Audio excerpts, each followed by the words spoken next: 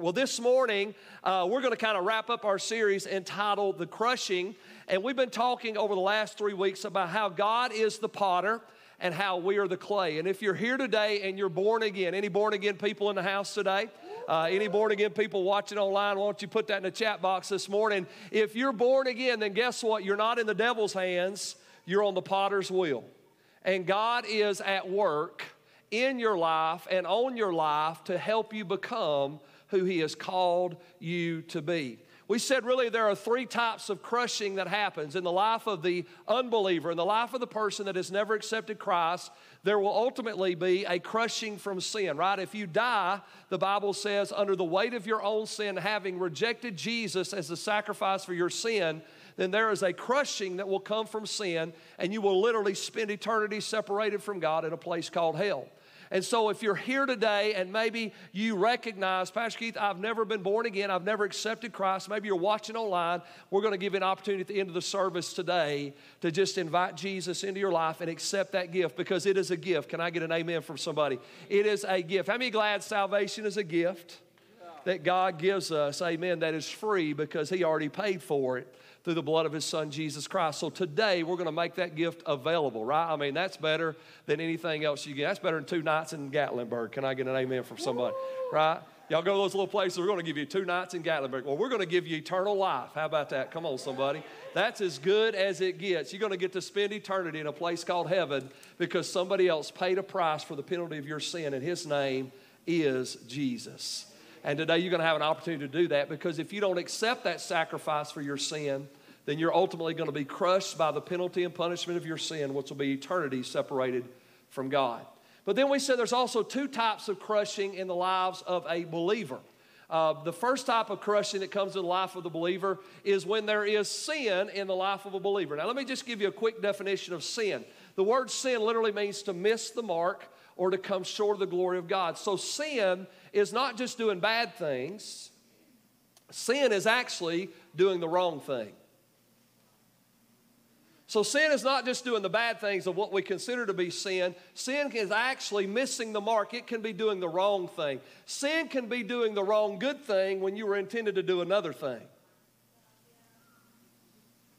The Lord reminded me of something this morning. I heard a statement years ago, and it just kind of stuck with me. And the Lord said, Keith, wouldn't it be tragic for you to climb the ladder of success and get to the top and realize that your ladder was leaning on the wrong wall?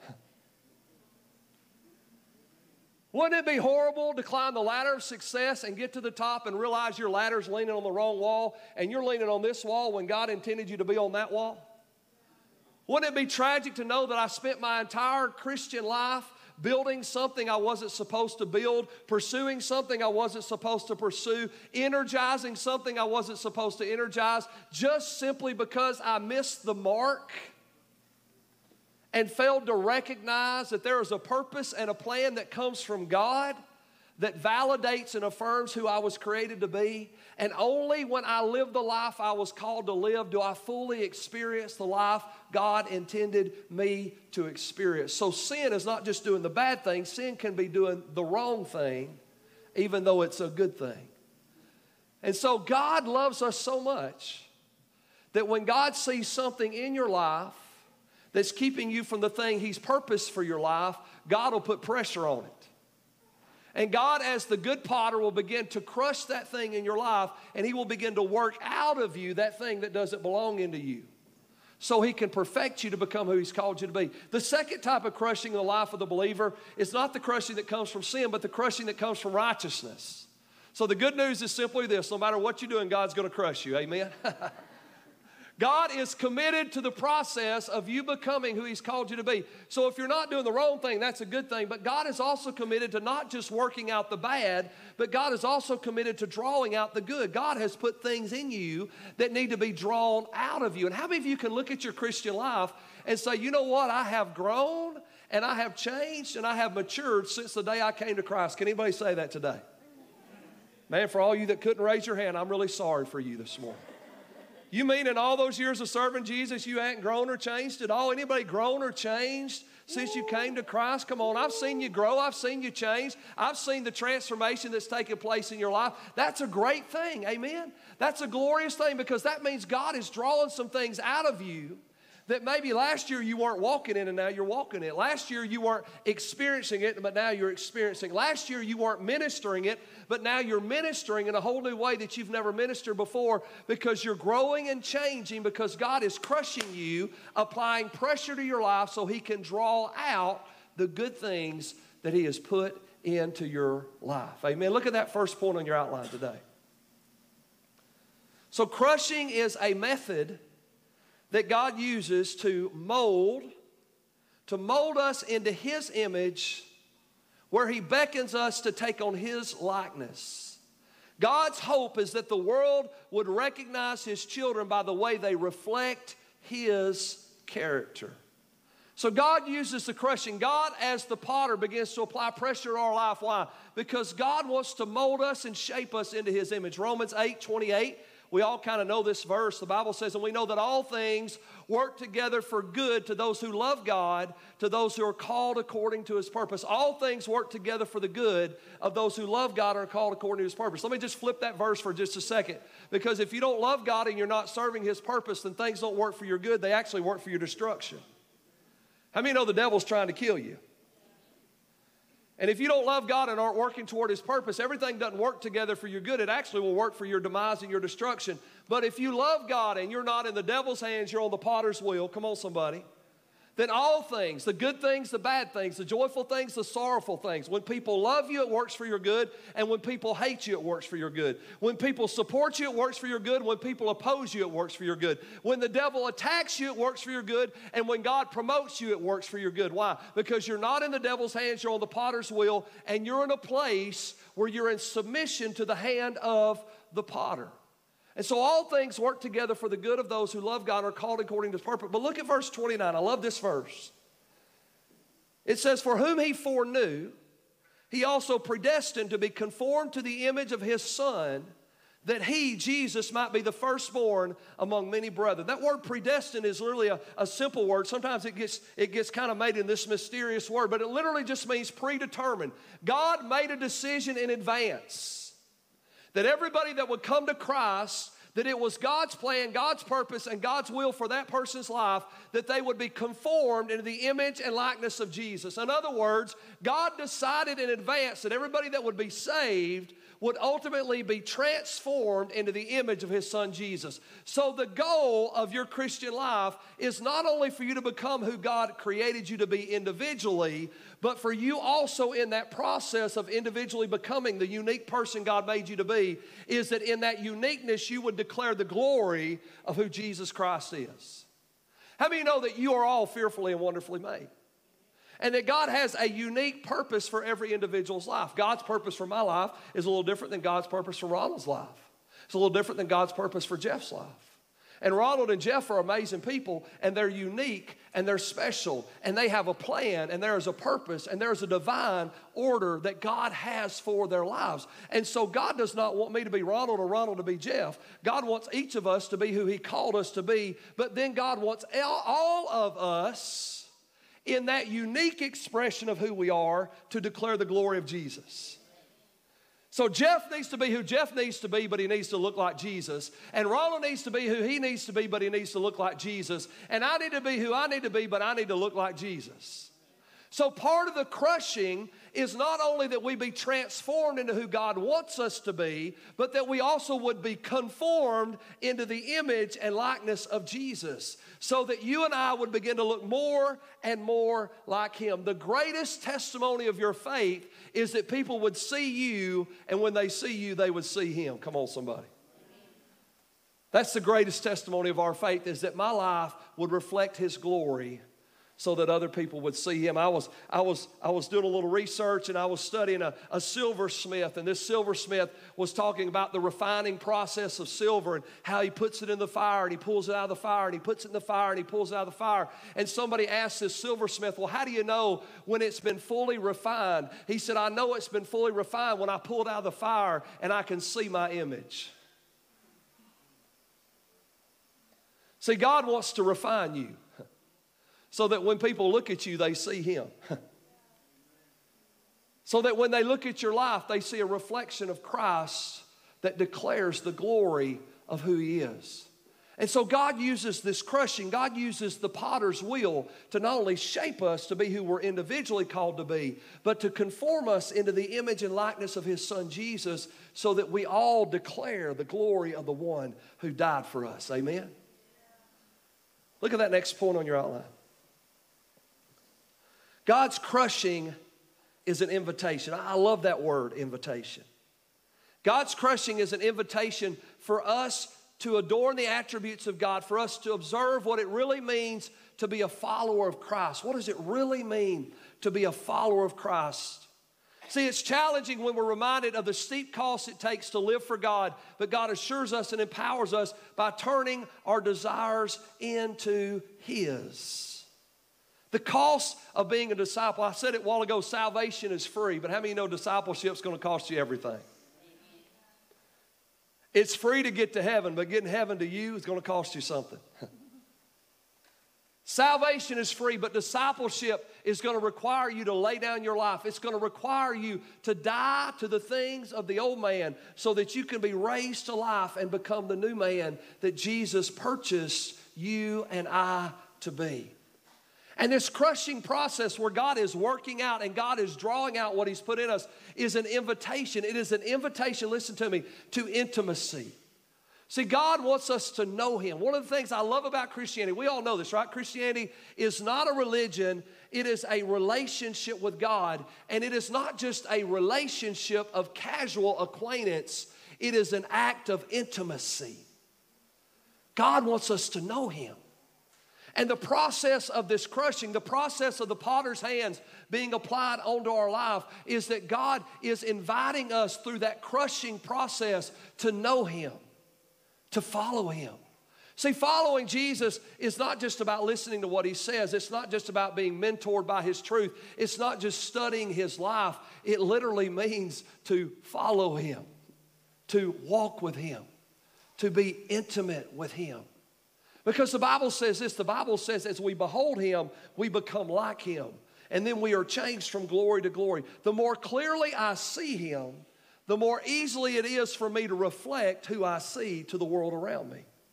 See, just remember this, your life is not intended to be a looking glass. It is intended to be a mirror that reflects the glory of the one that you are intimately engaged with. And the best way for me to reflect Christ is for me to be intimately engaged with Christ so that as I behold Him, my life now reflects Him so that people can see Jesus in my life. So it's this invitation to an intimate relationship with God. Look what Jesus said in Matthew 16. He said to His disciples, if anyone desires to come after me, let him deny himself, take up his cross, and follow me. I want you to walk with me. I want you to live with me. I want you to do life with me. This is an intimate thing. And in order to walk on God's path, I've got to die to my path. In order to walk in God's ways, I've got to die to the world's ways. In order to say yes to Jesus, I've got to be willing to say no to the 1,000 other things that want to rob my time, my energy, and my effort from knowing Him. Think about the fact that there is a crushing to our flesh that has to happen in this invitation to know Him. I'm amazed at how challenging it is to have a quiet time with Jesus. Have you been amazed by that? Isn't it interesting? You can spend an hour scrolling through your phone with no interruptions. You try to find 30 minutes in the Word and prayer, and all hell breaks loose. See, it's going to require a crushing of your flesh to answer the invitation of intimacy that simply says, I want to know you. I want to know you, and I want to be known by you.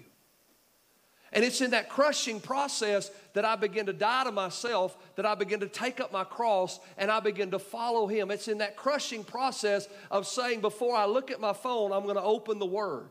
Before I talk to people, I'm going to talk to God. Before I pursue my path for the day, I'm going to pursue His plan for my heart. And that's a crushing. But it's an invitation because He's inviting us to deny yourself. He's inviting you to get out of bed just a little bit earlier to spend a little time with Him. He's inviting you to lay some things aside so you can pick some things up that's going to nourish your soul and cultivate your heart to know Him better. And when you think about the simplicity of intimacy, the more I know Him, the more I reflect Him. The more I know Him, the more I reflect Him. The more I know Him, the more I reflect Him. Think about that. The simplicity of intimacy. It's not rules and regulations. It's not a checklist of things that I have to do or need to do. It is a desire to know Him that all of a sudden causes me to reflect Him. And what's exciting about that is there is really, I want to use a little phrase here, there is really almost an effortless change. And it's not effortless in the sense that it's going to cost you everything.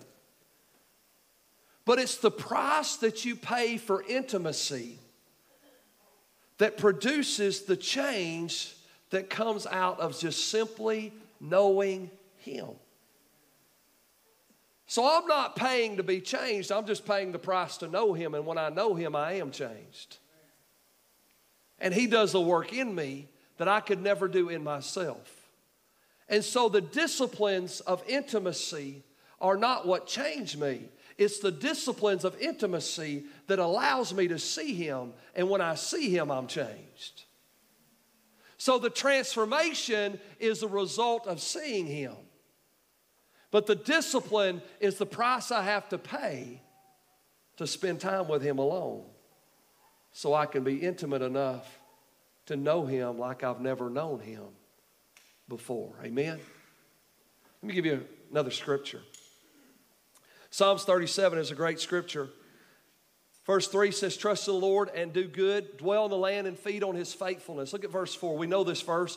Delight yourself also in the Lord, and He shall give you the desires of your heart. Commit your way to the Lord. Trust also in Him, and He shall bring it to pass. Delight yourself in the Lord, and He shall give you the desires of your heart. Let me give you two interpretations of that verse that I believe both are very accurate. The first interpretation of that verse is simply this: delight yourself in the Lord. Let me define what it means to delight. The word delight means to make yourself a delight. It doesn't mean that you enjoy Jesus. It means that Jesus enjoys you. Delight yourself in the Lord. Make yourself a delight. Well, how do I please God? Well, Hebrews 11:6 says that without faith, it's impossible to please God. So how do I please God? I come to God in faith. Faith produces a submitted life that says, not my way, but your way. Not my will, but your will. Not my path, God, but your path. That's faith. How many know faith submits to the will of God? Faith agrees with God and submits to His will so He can have His way in our lives. So delight yourself in the Lord means to make yourself a delight, where God takes pleasure in how you're living your life. God takes pleasure in your faithful submission to His mighty plan as He begins to crush you, reshape you, reform you, refashion you, and draw out of you those things. It is your faithful submission to the hand of the potter that pleases Him. So delight yourself in the Lord. Make yourself a delight to God, and He will give you the desires of your heart. And I'm just going to tell you something. I have seen it over and over again. I can't tell you how many times God has given us our heart's desire. Man, we've seen our kids saved. We've seen our daughters marry some amazing, awesome men. And if you've got kids getting married, you know how important that is. Answered prayer. We've seen this church grow from 3 people, 3 couples in our living room, to campuses, planning campuses, reaching nations with the gospel of Jesus Christ. We've seen souls saved and lives changed and families restored and people delivered and people set free. We've seen God continue to birth and do amazing things. And each of you literally are an answer to my heart's desire as we pray for God to multiply the works of our hands and the fruits of our labors, that we can equip and empower people to do what He's called them to do. And we've seen God give us our heart's desire over and over and over again. And it is amazing. And that happens on the potter's wheel. When you delight yourself in the Lord, when you submit by faith to the hand of the potter to shape you, all of a sudden God gives you the desires of your heart. The reward of your faithful obedience is the fulfillment of your heart's desire in your life. But there's another interpretation of that scripture I want to give you that I've seen to be also equally true. When we delight ourselves in the Lord, not only will God give us our heart's desires, but God will give us His desires in our hearts. God will give us His desire. The desires of our hearts will actually come from Him. And I've seen this happen over and over again. As a matter of fact, when I was 19 years old, God wrecked me with this reality. When I was 18 years old, I was graduating high school. I was getting ready to get married. I'd been accepted to Jacksonville High School where I was going to go get a criminology degree because my desire was to be a detective. Anybody say CSI? Don't y'all love that show? Anybody remember Remington Steele? Some of you older folks, right? I mean, all you young folks remember that. You babies, I don't know what's wrong with y'all. Remington Steele, suave, cool, debonair, man, that's who I wanted to be. See, I had this desire when I was a kid. I remember this. I don't ever remember a time in my life that I did not have a desire to help people. As a little kid, I always cheered for the underdogs. I always wanted to help people. And my desire to help people as I grew up, unsubmitted to the Father's hand, even though I was saved when I was 15 years old, my desire to help people became fleshed out in this desire to become a detective and be a Remington Steele, and I'll save the day. And that'll be cool. But at 19 years old, I submitted to the hand of the Father. And for the first time in my Christian life at 19, I went to God and I said, Lord, I don't want to be what I want to be. I want to be what you've called me to be. And I began to submit to the potter's hands. And He began to shape me, and He began to deal with me, and He began to work in me. And before I knew it, God gave me a desire that was totally foreign to me. At 18, I had no desire to preach, teach, study, lead, any of that stuff. At 19, when I submitted my life to the potter's hands, all of a sudden I delighted myself in the Lord, and He gave me a desire in my heart. And it was a desire to preach and teach the Word. It was a desire to shepherd people and help people and lead people into the truth and the freedom that Jesus Christ brings. And that desire consumed me. I'm just going to be honest with you. Many of you have heard me share early on in those stages, I'd be mowing the grass and God's Word burnt in me so hard, I'd be preaching the gospel, hoping the grass would get saved. I mean, I'm screaming and yelling out there. I'm sure anybody driving by thought, that's one crazy man. But the Word of God and the desire to preach and teach and minister, which was totally opposite to anything in that moment that I'd ever desired before. And this is what I recognize. The desire that God had gave me as a child to help people had been wrongly channeled through my flesh. And I'd leaned my ladder on a wall called Let's Grow Up and Be a Detective. But when I submitted my life to the potter's hands, God took that same desire to help people and He rechanneled it with His desire. And He leaned my ladder up on another wall called pastoral ministry. And I can tell you, for the last nearly 30 years of my life, I have been consumed by God's desire. And it's the greatest thing that ever happened to me. The greatest thing. Now, the good news is, some of you are already getting nervous thinking, oh my gosh, if I do what Pastor Keith's talking about, I'm going to have to preach the gospel. Probably not. Maybe so, but probably not. But this is what I do know. I do know that the greatest thing that can ever happen is that when you begin to say yes to the shaping of the potter's hands, God will not only give you your heart's desires, but God will give you His desire in your heart. And it will be the greatest thing you'll ever discover in your life. And this is what I recognized at 19 years old. I would have never discovered God's desire for my heart if I had not first submitted to the potter's hands. It was that shaping of my life as a young man, and he continues to shape me, by the way, that changed the trajectory of my life. And for the last 30 years, I've been able to climb a ladder, I believe, leaning on the right wall God intended for me, knowing with joy and passion every day I get to do the thing God's called me to do. Now, for you, that may be building a business. For you, that may be a stay-at-home mom. For you, that may be, I don't know what it might be. It can be 1,000,000 different things. But here's what I know to be true. If you'll let God give you your heart's desires, and you'll let God put His desires in your heart, you'll never lack for passion. You'll never lack for zeal. And you can get up every day and give your all to the thing that God has called you to do. There are seasons and there are phases and there are times, and every season is unique. But I believe that in every season of our life, there is an opportunity for that fullness to be revealed in us. Amen? And it's a beautiful thing. Thank y'all for letting me reminisce a little bit with y'all. Amen? Look at that next point on your outline. One of God's desires, one desire that God has for all of us is to share together, for us to share together, is the elimination of things that are holding us back. Listen to me today. We've talked about this over the last few weeks. There has to be an elimination for there to be an elevation. New wine only gets poured in new wineskins. You have to first be reshaped in order to be refilled with new wine. There has to be an elimination of an old for there to be an elevation to the new. Real freedom happens when we remove the things that we have put in God's rightful place.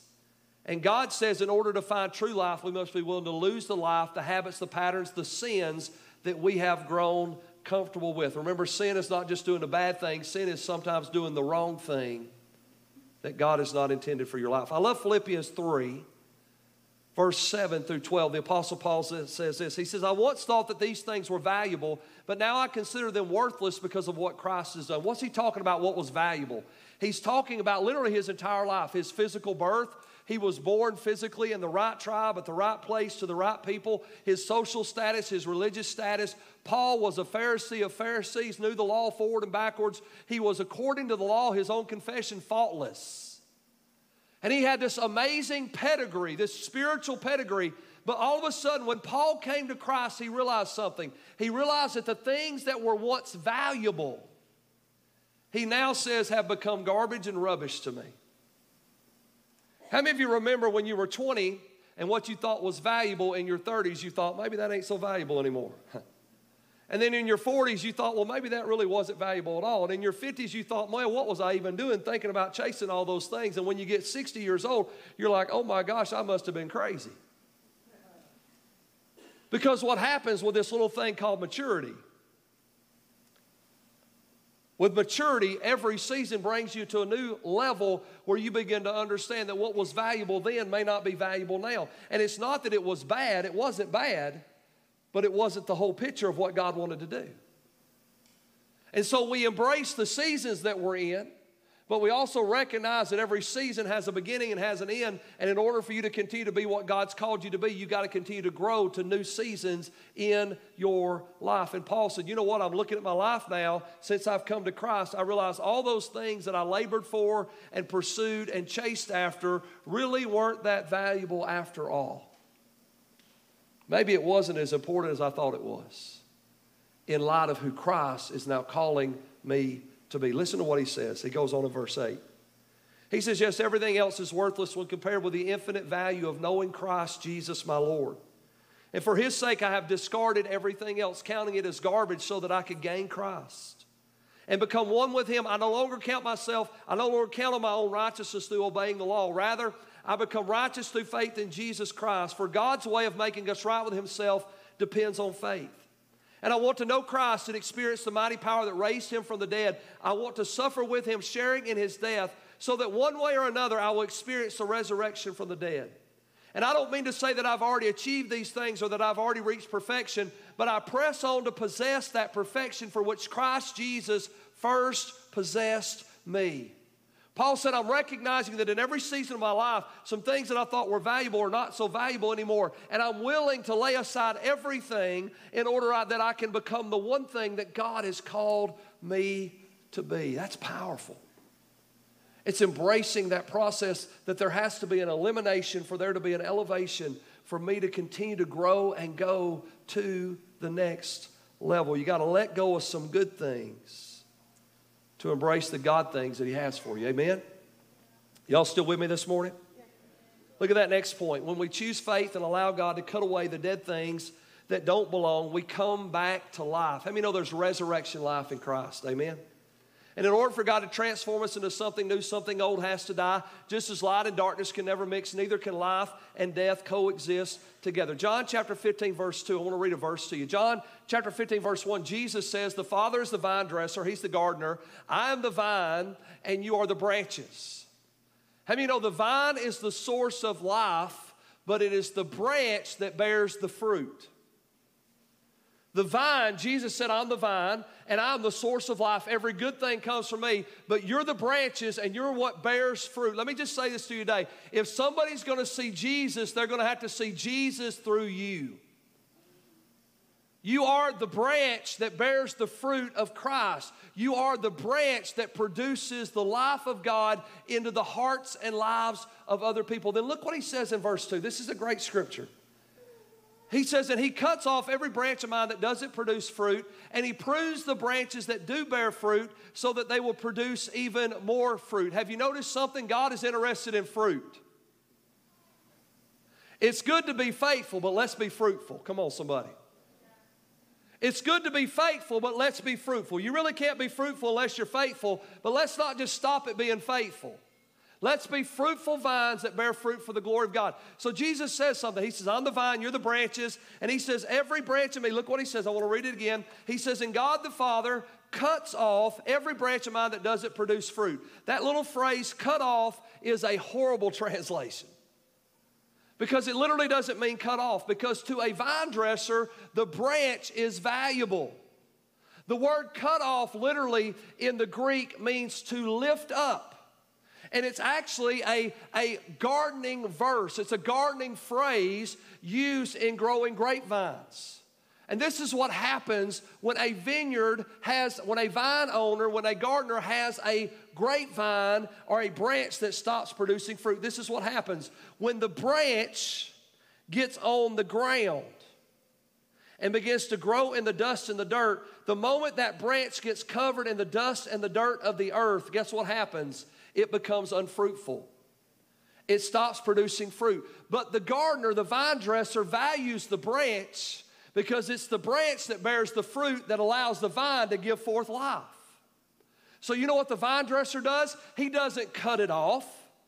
He kneels down and he picks it up and he begins to wash the dirt and the dust off the branches. How many of you are glad? Let's just be honest.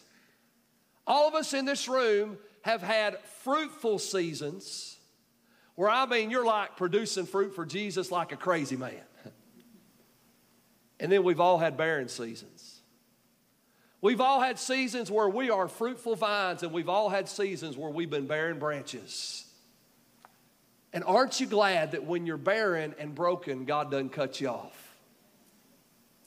He doesn't cut you off. He cuts off the things that hinder your growth, but he doesn't cut you off. As a vine dresser, he reaches down, picks you up, begins to wash you by the water of the word. It may be painful. It may be challenging. It may be difficult, but God will begin to pour the washing of the water of the word over you. And then guess what he does? He lifts that branch up and he literally ties it off to another branch that is bearing fruit.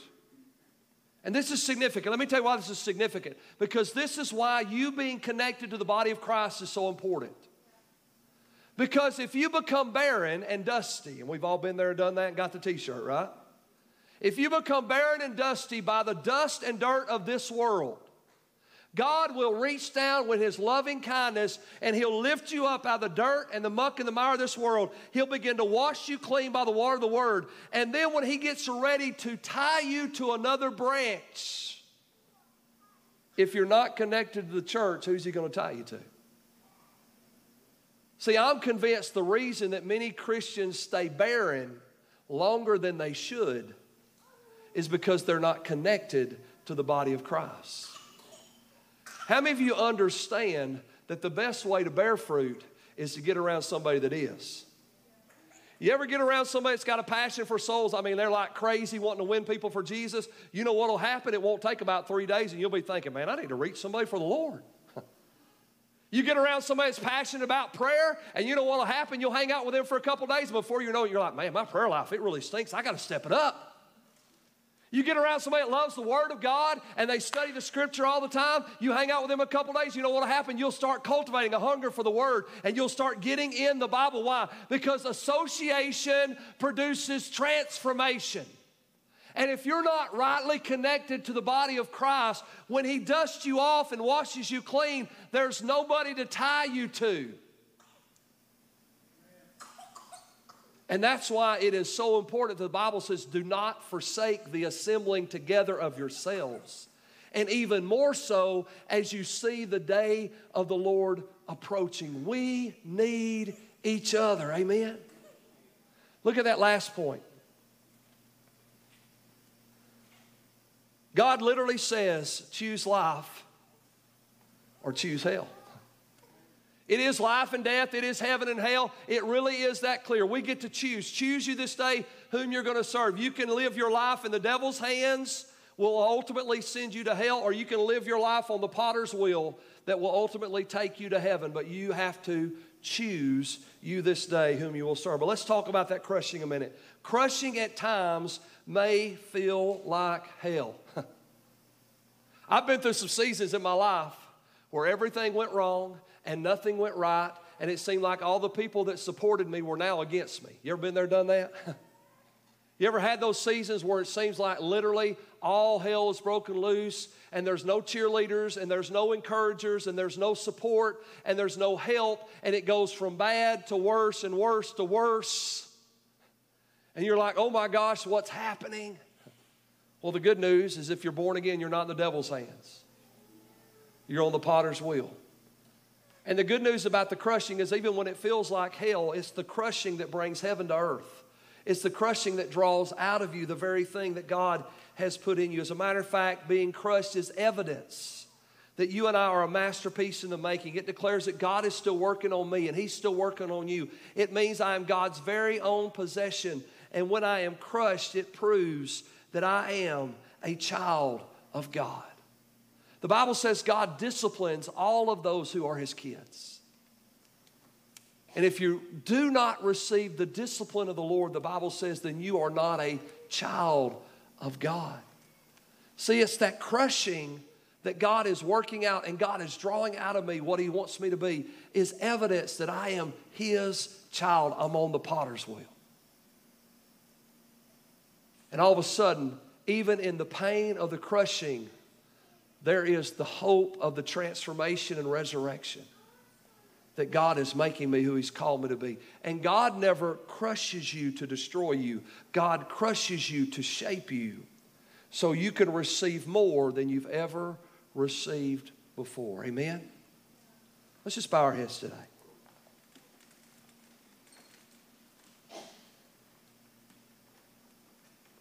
I want to challenge you this morning. If you are a believer in Jesus Christ, I realize that's many and most of us here today. And maybe you're going through a crushing right now. Maybe God's drawing some things out of you. Maybe God's working some things out of you. Delight yourself in the Lord this morning. Stay in a place of faith and submission to what God is doing in your life. Rebuke the devil, resist the temptations, fight the good fight of faith, but stay in a place of faith and a place of submission to the hand of God, and refuse to stiffen your heart to God's hand. Because He's got new wine, new seasons, new levels, and new opportunities for your life. and He's shaping you. And even though it might feel painful, it's beneficial for the work that God wants to do in your life. Don't be marred in the potter's hands. Be submitted to what God is saying and doing. The second thing I want to do is maybe you're here this morning, maybe you're watching online and you say, you know what, Pastor Keith, I've never been born again. I'm not a Christian.